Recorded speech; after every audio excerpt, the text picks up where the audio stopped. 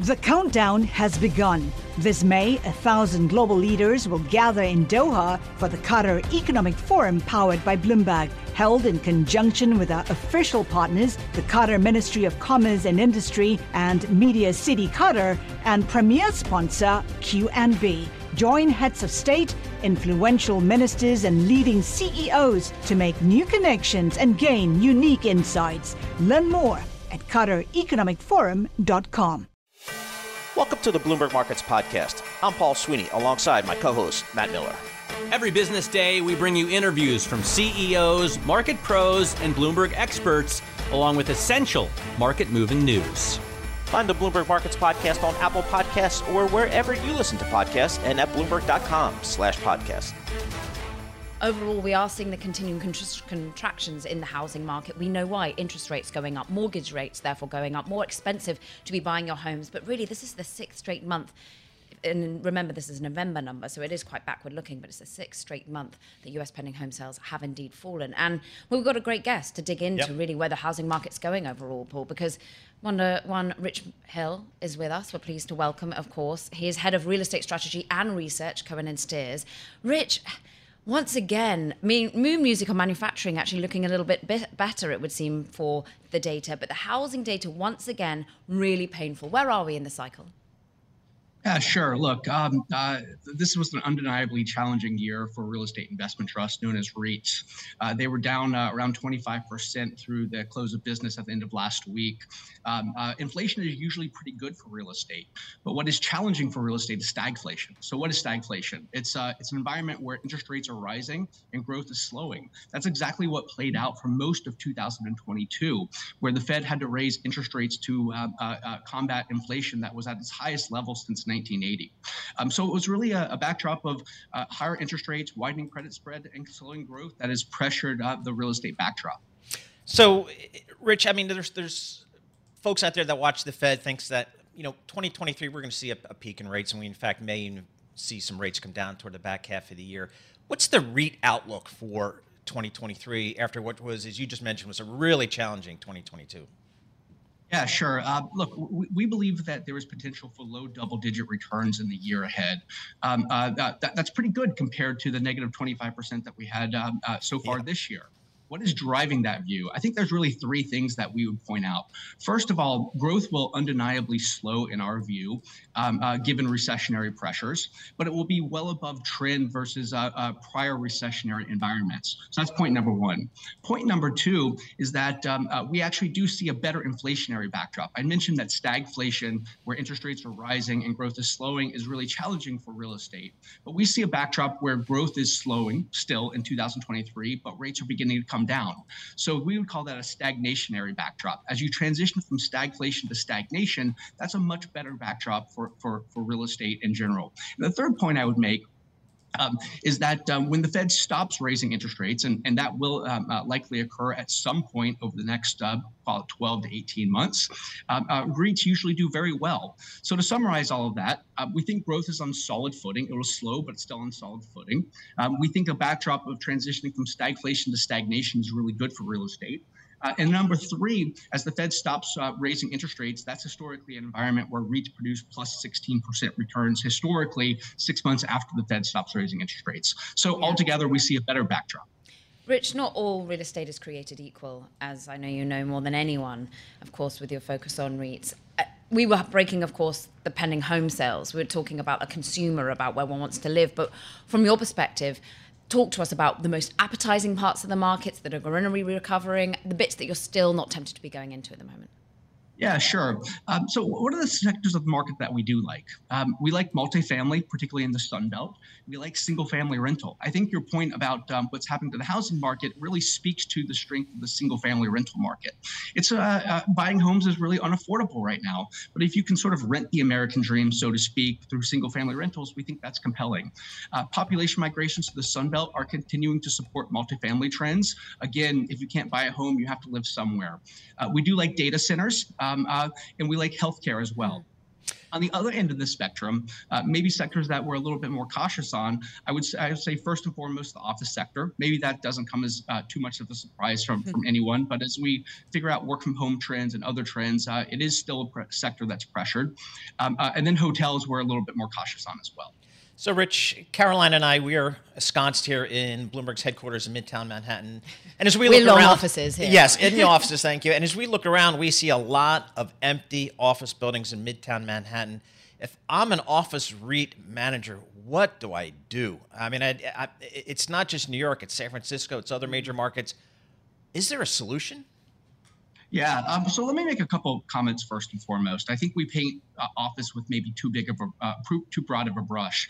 New, clean, and green office we think is very well positioned, and I think you can probably look outside your headquarters and see that some of the newer buildings are doing quite well. We think call it suburban office is well positioned, particularly in the Sun Belt. But where there's really much more of a challenge is Class B and C office properties. Those are properties that were built in the 1970s or the 1980s, and there hasn't been a lot of money put into them. So what do you have to do? Well, you have to find a way to reposition them, redevelop them. There's not an easy one-fit-all solution. We've started to see some trends of redeveloping them into multifamily properties, but I think it's going to take a little bit of a combination for entrepreneurs coming in, existing owners working together to find a solution. The easiest one that people are talking about is redeveloping them into multifamily. That's super hard though, right? Like that's not easy. Very, very, very hard. The good news is the land underneath most of these properties, particularly in New York City, San Francisco, is pretty valuable. So I do think we'll find a solution, but it's really a question of where's the net operating income growth going? How much CapEx do you have to spend? Yeah. And that's why the sector continues to be under pressure.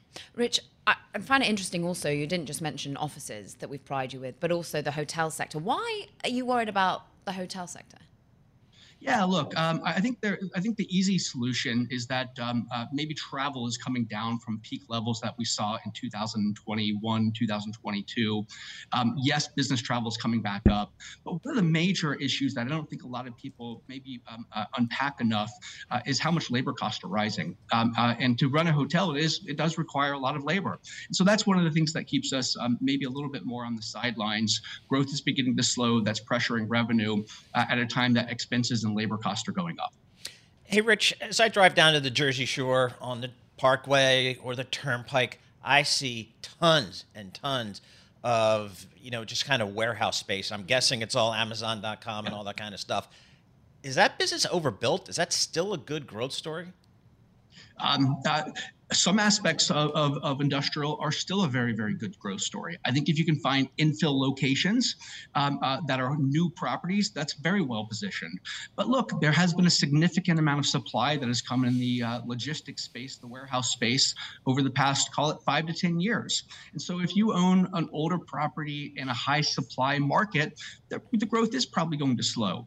So it is not a one size fits all market anymore. We're still very bullish on the, call it the high growth, high barriers to entry infill locations. Yeah. And I think investors should be aware that maybe some of the older properties and not well-positioned markets with high supply, those could face some growth challenges.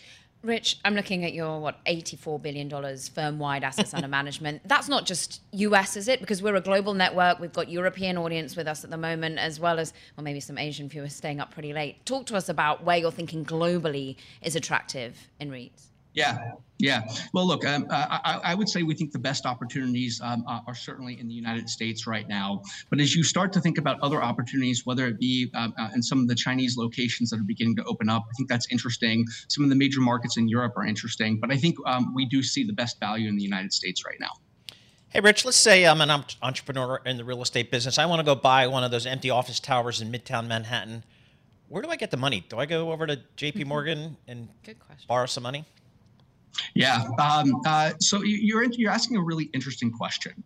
The debt markets are, I would say, not frozen by any means, but they're not wide open. I do think there is debt capital available for a high quality property with a good sponsor. But there's also a tremendous amount of money on the sidelines that's been raised and not yet deployed in commercial real estate. Around $300 billion. Maybe that's about call it $900 billion, $1 trillion of buying power once you put some leverage on it. So the debt markets are there. They're not wide open. The easy money's been gone. But I think it's a combination of finding cheap debt capital where you can find it, and cheap is all on a relative basis at this point, plus some additional equity from the amount of money on the sidelines. So I think lenders are being much more selective right now than they have been in the past. They're being very focused on what property types they lend to, but more importantly, making sure that the sponsor is well capitalized. All right, so on my lunch break, I'll walk over to the local JP Morgan Chase You go have branch. a chat with that private banker. Yeah, I'm a private banker. See if I can raise some money here and go buy a Midtown Manhattan skyscraper. Rich Hill, head of real estate strategy and research at Cohen & Steers. Again, $84 billion with a B assets under management. They know what they're doing in the REIT space, so we love to check in with them. The countdown has begun. This May, 1,000 global leaders will gather in Doha for the Qatar Economic Forum powered by Bloomberg, held in conjunction with our official partners, the Qatar Ministry of Commerce and Industry and Media City Qatar, and premier sponsor QNB. Join heads of state, influential ministers, and leading CEOs to make new connections and gain unique insights. Learn more at QatarEconomicForum.com. A lot of people are just saying, I'm looking forward. I cannot afford to look back. It was an ugly year. I want to look forward to 2023 and see what the opportunities might be. Let's bring in Kim Forrest, Boca Capital Partners, founder and CIO. Kim, again, I think a lot of investors are like me when they just say, 2022 is in my rearview mirror. I'm looking ahead here. How are you viewing 2023 here after what was just a brutal year in stocks and bonds? Sure. Well, I mean, it was a remarkable year. We'll give you that, right?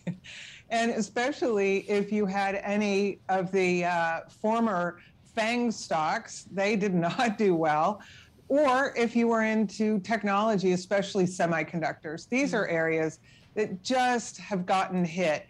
And that's for many reasons, but mostly, at least here in the US, it's because of the Fed's quick raise. Yeah. So I guess COVID makes you do things quickly. Your last segment talked about China opening quickly. Well, we tried to get a handle on inflation, and any kind of growth-oriented stocks just got killed. But should you care? Should you care?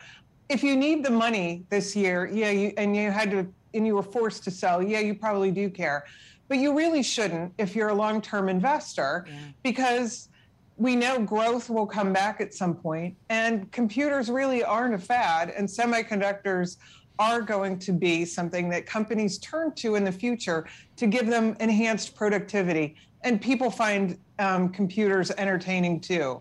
So it's not end game for technology. Kim, though, dovetailing those two ideas, the Fed, but also China, an awful lot of what hit the semiconductor industry was geopolitics, was the tensions between China and the US, the fact that, an awful lot of business can't be done between the two now. How are you looking towards that for 2023 as well?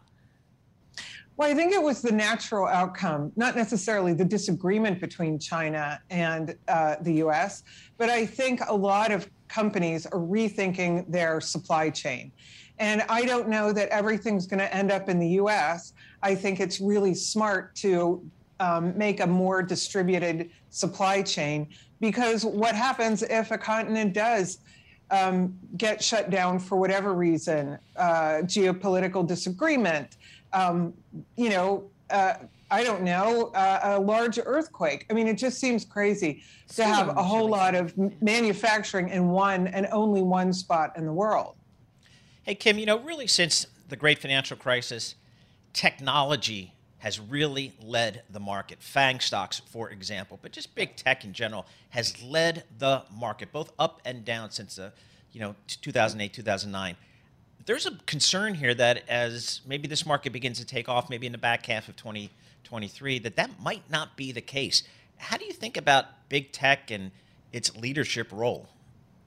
Sure. Well, I think a couple of things. First of all, the low interest rate environment that we find ourselves in the world, not just in the US, but in the world, really has driven growth companies. And by that, I mean companies that traditionally didn't have to have a super strong balance sheet, were newer in the marketplace, and people were buying them on the prospect that they would one day grow into their valuation, right? That the cash flow would catch up. But a lot of these companies now are big enough to actually have profitable cash flow.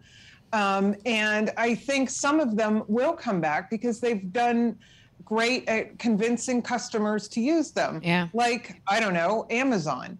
But others will probably never reach that peak because people have moved on. Technology is best looked at, in my opinion, as a productive item, right, that increases productivity. It's hard to understand what will catch anybody's imagination online. It just is. The metaverse, right? Yeah. I mean, well, we could go down the metaverse discussion for a long time. I quickly want to, really on the news has been, well, the pressure that's been felt by another key Silicon Valley leader, and indeed one who moved to Austin and who's perhaps been more distracted by social media than perhaps his car company. Talk to us about Tesla and about whether you've been keeping an eye on that stock at all. We've actually finally get a reprieve after 7 days of selling, which was the longest losing streak since 2018. Sure. I mean, Elon Musk is one of the most fascinating people on earth, right? Like, let's just not shortcut that. He's in space. He's in the next wave of cars. And now he is turning his attention towards Twitter. And I don't think we're going to be able to escape that. But it is a concern for Tesla. Are they a car company or are they a technology company? And I would say the valuation has to reflect whatever it is that you believe. I personally think that it will come back, that whatever he's doing politically through Twitter is tarnishing his image and causing a lot of people not to want to buy his cars. But also the US, as you mentioned, is kind of in a contentious space with China, and a lot of his revenue has come from that. And it looks like that tiff between the US is affecting Tesla as well. Yeah. I wouldn't look for a quick rebound, but I wouldn't count him out either. Always great to have some time with you, Kim. You go back when you're looking at the software and tech stocks. Well, you're number 2 software analyst back at the Wall Street Journal's Best on the Street ranking back in 2002. So been looking at the space for a while. Yeah, good stuff. Well, much more history in this space as you, Paul. Thank you so much. Always great to have Kim Forrest, Boca Capital Partners founder and CIO. Talking about the record output slump that we saw in the top US gas basin in particular, how that antagonized a lot of the power chaos that we saw throughout the Christmas period, deadly winter storm as well, really perhaps exposing some of the flaws, whether it be the infrastructure, whether it be the provision of energy here in the United States. And well, one man that might well have been exposed to an awful lot of what's just been occurring is one Toby Rice. He's president and CEO of EQT, one of the largest natural gas producers here in the country. And Toby, we know, and you've come on Bloomberg TV and radio before to really discuss the fact that you feel more infrastructure is needed, particularly in the pipeline side of things. But let's just take a step back. During this period, we've just seen wells freeze, pipelines fail. We've seen gas pipe supplies therefore completely plunge and cause this driving up prices. How was EQT hit in the last few days? Well, what we've seen across the country is natural gas production fell about 10% due to these freeze-offs, which is normal, and the industry responds very quickly. One thing I would note, though, is that the reliability of natural gas and the share of power generation, natural gas performs in the cold weather, and specifically compared to renewables where they just don't show up. So thank goodness that we've got natural gas flowing and keeping the lights on. It didn't flow. I mean, to be perfectly frank, it also froze. There were freeze-offs are common, as you say, they're normal. But I'm interested, Toby, how you particularly were affected. How was EQT particularly affected? Were you benefiting this situation? Did you have wells freeze? What was your experience? Yeah, so in Appalachia, we saw about 4 BCF a day, which is a little bit over 10% of our production. For the basin, EQT specifically was around 1 to 1.5 BCF a day of freeze-ins. Those issues are scheduled to be resolved by the next couple days. This is all part of the winterization preparation plans that we were able to put out. But clearly, the solution here is to produce more natural gas and have a greater abundance. And the key for us to be able to do that so that we can have some cushion in the systems when things do hit, like weather, we know it's going to show up every year. Mm-hmm. The key is to get more natural gas production, and we need more pipeline infrastructure so that we can create the industrial capacity that this country needs to run. Because what you're seeing across the board is our industry is pretty much redlining the limited infrastructure that we have right now And that's really making performance absolutely critical. It would be great if we could have some relief, and that relief will come from building more pipeline infrastructure. All right, so Toby, in addition to building more capacity, there are a lot of folks saying more investment needs to be done to improve the weatherization of the existing infrastructure if we assume that we're going to have more extreme weather events going forward. So it's not just more production, but it's better, more robust production and infrastructure. How do you respond to that? Well, I think you could look at places like New England, which is a really great example of the shortfalls that we have with our energy systems here in America. You know, we have the biggest gas field in the world, literally a couple hundred miles away from New England, but they are burning, oil to generate their electricity. About 30% of their electricity this past few days has come from oil. Yeah. And only 21% of that electricity is coming from natural gas. The solution there is very simple. It's build more pipeline infrastructure so we can connect, our low cost, very responsibly produced natural gas with the demand centers. And you see the lack of infrastructure is the reason why you have prices in different parts of the country, like New England, where their energy prices are going to be over $20 this winter. And we'll be selling that same gas here in Appalachia for a cost of $5.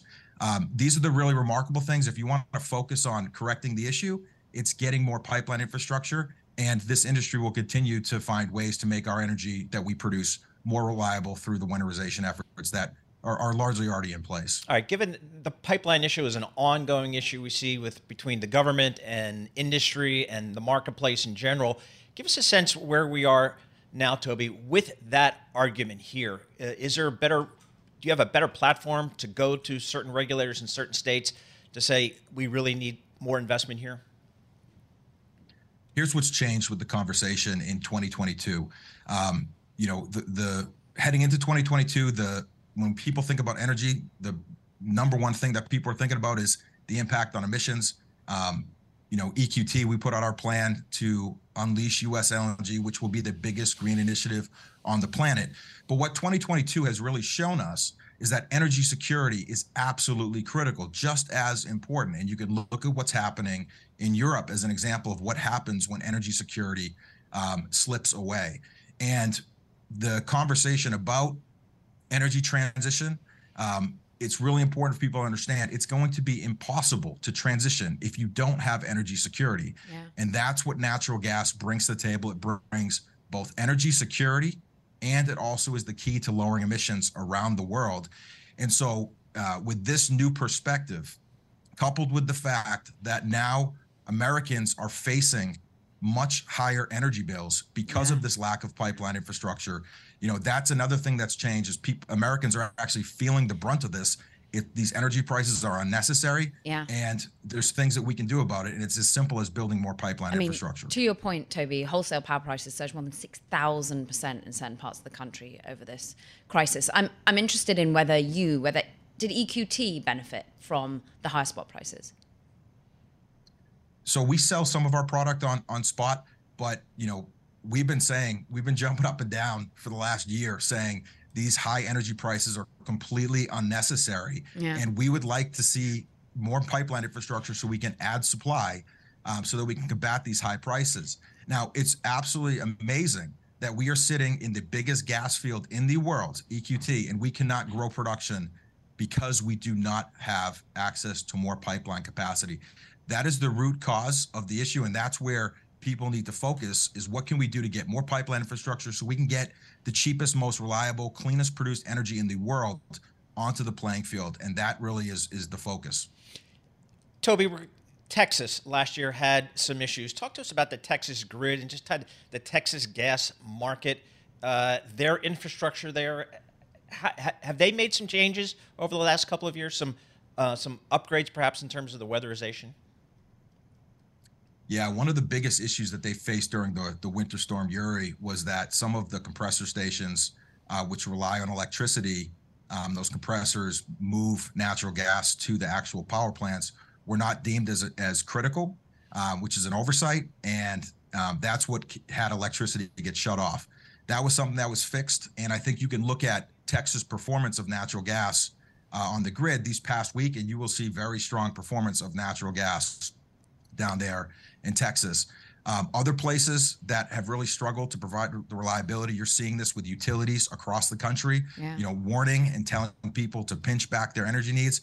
It's because we have lack of energy flowing into those areas, and that energy can only flow if we have more pipeline infrastructure. We've got the biggest gas field in the world in Appalachia. We just need more infrastructure to connect this with the demands that we know is going to continue. And Toby, grow. I mean, loud and clear, we hear your call. You want more infrastructure in terms of pipelines.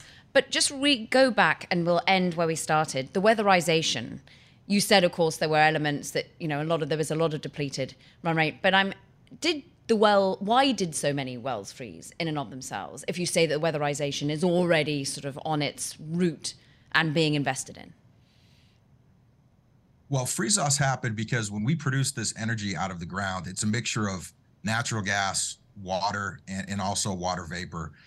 You couple that with some of the pressure changes, and it creates freezing temperatures, and that creates some ice blockages in the pipes. These are things that can be solved through drying out some of the equipment the gas that we have flowing through. And then also making sure we have some line heaters in place. So these are all things that we've been dealing with for years. We have tools and techniques to combat that. And which is kind of nuts. Why therefore did so many freeze? If it's been and another thing is that's important is when we have winter storms, we need to get water trucks to our location so that we can empty the produced water tanks. And when the roads get icy and shut down, it gets hard for us to get water trucks out there to that location.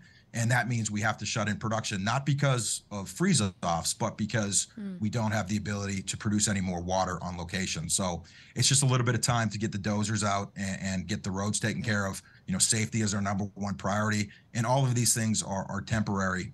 And like I said, we're going to have these resolved in the next couple days. All right, Toby, great stuff. Really appreciate you taking the time to walk us through that. Toby Rice, EQT President and CEO. The countdown has begun. This May, 1,000 global leaders will gather in Doha for the Qatar Economic Forum powered by Bloomberg, held in conjunction with our official partners, the Qatar Ministry of Commerce and Industry and Media City Qatar, and premier sponsor QNB. Join heads of state, influential ministers, and leading CEOs to make new connections and gain unique insights. Learn more at QatarEconomicForum.com. As we march towards the close of trade in Europe, we have but 30 minutes left, and it looks as though we're still seeing some little bit of bid into German debt markets, but overall we are seeing a little bit of nervousness when it comes to the overall equity market, and the Stoxx 50 is currently off by 0.6%. Let's talk about the ECB, about some of the worries in the European economy, about the outlook for 2023 with one Jens Eisenschmidt. He is Chief European Economist at Morgan Stanley. He comes to us on vacation, but very kindly turns on his terminal, checks in on his emails, and joins us live. We thank you so much, Jens. Happy in between the Christmas festivities and New Year across Europe. And just tell us a little bit about whether you are gathering around your family tables and being peppered with questions as to whether 2023 is going to be as bad as 2022. Yeah, thanks a lot for the kind words. And indeed, it's always this time of the year when we economists and our families probably are getting tough questions in terms of what's going to be like next year. Now, my other leg of the family, my wife is Spanish, so it's in Spain. So typically I get a whole host of questions also on Spain. First time I got tough questions was around the housing crisis here in Spain, or the banking crisis, if you want. That was 2007, 2008, and I was of the firm view that house prices are unsustainably high. That didn't get me a lot of sympathy around the Christmas table, but it turned out to be right. Now this year, I'd say Spain, at least according to our forecast, is probably doing relatively well within the set of countries that form the euro area, where Germany is probably the laggard. We are looking for a recession, a mild one. In terms of overall year-on-year growth numbers, 23, we think it's 0.2, which is slightly a tad above consensus. It's slightly below what the ECB recently has been saying in their expectation 23 will look like. But I think that the main point here is that the short-term dynamic is pretty much well telegraphed. So we are looking, all of us, all professional forecasters, including the ECB, are looking for a contraction in Q4, which is within the PMIs, and it's also looking like the latest release of hard data are confirming that. Another contraction quarterly in Q1, and then the debate starts. Is the recovery relatively strong, or is it more muted? We think it will be more muted. For instance, the ECB thinks it will be much stronger, and that has been probably one of the key ingredients in their relatively strong rhetoric at their last meeting in terms of where rates have to go. Hey, Jens, here in the U.S., as people think about different scenarios for a potential recession in 23, we do have the backdrop that the consumer's in pretty good shape. Unemployment's at or near historic lows. Consumer retail sales continue to be pretty decent here. Give us a sense in Europe how the consumer is faring right now. What's the outlook for the consumer as we head into 23? Yes. So I think this is a key question also for us here, right? I mean, first of all, clearly the consumer side of the economy is not as strong as in the US. That's historically always been the case. So it's still a very important part of GDP, but just not as high as in the US. That's one. Second, we have seen lots of impact on things like consumer confidence surveys already since the start of the war in February, but a lot of that hasn't materialized so far. So for instance, the Q3 growth numbers, the last we have for the euro area, have been particularly strong and driven by consumption. Now, the debate is on whether that is actually a reflection of the fiscal spillovers, or whether this is still, COVID reopening dynamics plus excess savings. I mean, there are elements of all these in there, but it's clearly the case that the consumption on our expectation, and if you look at data, it's very difficult to deny that there is weakness to come, and that is essentially the backdrop of our growth expectation, of our weak growth expectation, that essentially the hit to real disposable incomes coming through inflation will be such that consumption will take a big hit. Okay. It's interesting because we had Charles de Boissesson from Societe Generale on yesterday talking about, he thought maybe that would be the wild card of 2023, that the consumer would be more stronger than anticipated in 2023 for Europe. And interesting to hear your counterpoint to that. And I wonder, therefore, what for you might be the upside risk here? What might be something that comes in that's better? We hear about a slowing of inflation. We hear about the ECB managing to understand the impact of that. But is there any way that you think some of the energy markets might be better than expected, with Russia, Ukraine being the ultimate wild card for the entire year? So, I mean, it's good to sort of go back a little bit in time, say around middle of this year, when essentially it became increasingly clear that Russia would turn off the gas supply in an increasingly aggressive way. Then during summer, we have seen huge increases in natural gas prices in the euro area, and of course, extrapolating that and associated with that, increases in electricity prices. And we have seen this for the first time actually in years, that for 1 or 2 years out in the future space, electricity and natural gas were trading really at very high prices. Lots of clients raising the question whether that, what is the future of Europe's industrial base given these prices. So this is the backdrop in the summer. Now, of course, against this, or relative to this backdrop, things have improved markedly. So I think this whole spectrum of rationing of energy, electricity, that has vanished. So we have seen a significant drop in both oil and gas prices. Now, the consumer tends to be at this stage protected, depending on the country a little bit, by significant fiscal measures. And I would characterize this is the biggest upside risk in the short term, in the near term. Now, in the medium term, we have this thing that, of course, relative to summer, the energy backdrop looks better, but monetary policy, for instance, looks decisively more aggressive. Yeah. So in that sense, I would say in the short term, there's very little you can think of. I mean, take away from the dynamic that you have, that essentially consumers are hit by these huge inflation rates, and that eats into disposable income, and that must do something to consumption. There is a little bit of an element of, if there's a fiscal spillover, it's more fiscal than maybe is needed, then you get a bit of a boost to consumption. But overall, the outlook is relatively muted. And then the discussion, as I said before, is really focusing into, is the energy side giving way, having essentially a better outlook and better prices? Is this dominating, or is really the monetary policy response dominating it here?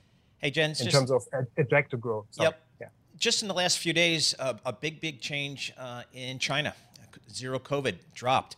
Seem to be reopening extraordinarily quickly. That's got to be good news for that European industrial base. I'm thinking about, our good friends in Munich at Siemens. They're going to be feeling pretty good this morning as in this afternoon as they think about their opportunities in China. How does that factor into your outlook? So we have been looking into this in terms of scenario analysis and looking into elasticities there. Of course, we've been in touch with our China team on this one. So when we were producing at Morgan Stanley our global outlook, and Robin was one of those that were relatively early, and actually they are now above consensus with their call in terms of growth for 23, and they were relatively early in calling for a reopening happening. Now, what happened there is that if you were looking closer in terms of what would be the new sources of growth in China, it's a bit more a domestically oriented affair, A, and B, elasticities are not nowhere near as big that we would sort of get a huge impact from that. Having said that, of course, it's a positive, but it's really not a game changer in the sort of generalized state of affairs, where we see a drag on growth coming from these two sources, which is consumption and investment weakness. Jens, I've got some recency bias, and you can hear it in my voice, that I haven't been in Spain for my holidays, but I was back in the UK. Talk to us a little bit about the strikes. For me, there was a sense of just lack of hope coming from various members of my family in the United Kingdom. What do you see from an economic perspective at the moment?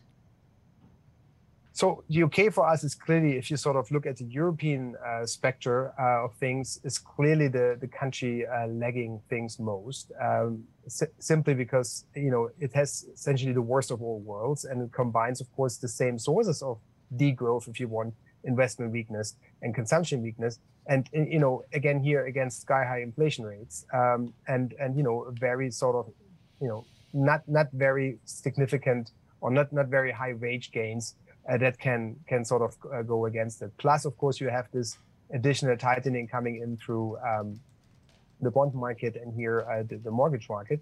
So all in all, we see this economy shrinking by more than the euro area economy, and the recovery being even more lackluster than here in the euro area continent. So yeah, in that sense, it's indeed a little bit a sign of lots of structural reforms needed, and lots of more adjustment needs to come. And of course, the labor market here doesn't really help, right? And I guess it's also a question of migration. How much migration can you get into your labor market? And I think here, continental European labor markets are better placed to sort of get through tight moments of tightness. Right. To say. All right, Jens, great stuff. Really appreciate you taking the time, particularly on your holiday. You get a gold star for that. Jens Eisenschmidt, Chief European Economist for Morgan Stanley. Thanks for listening to the Bloomberg Markets Podcast. You can subscribe and listen to interviews at Apple Podcasts or whatever podcast platform you prefer. I'm Matt Miller. I'm on Twitter at MattMiller1973. And I'm Paul Sweeney. I'm on Twitter at PT Sweeney. Before the podcast, you can always catch us worldwide at Bloomberg Radio.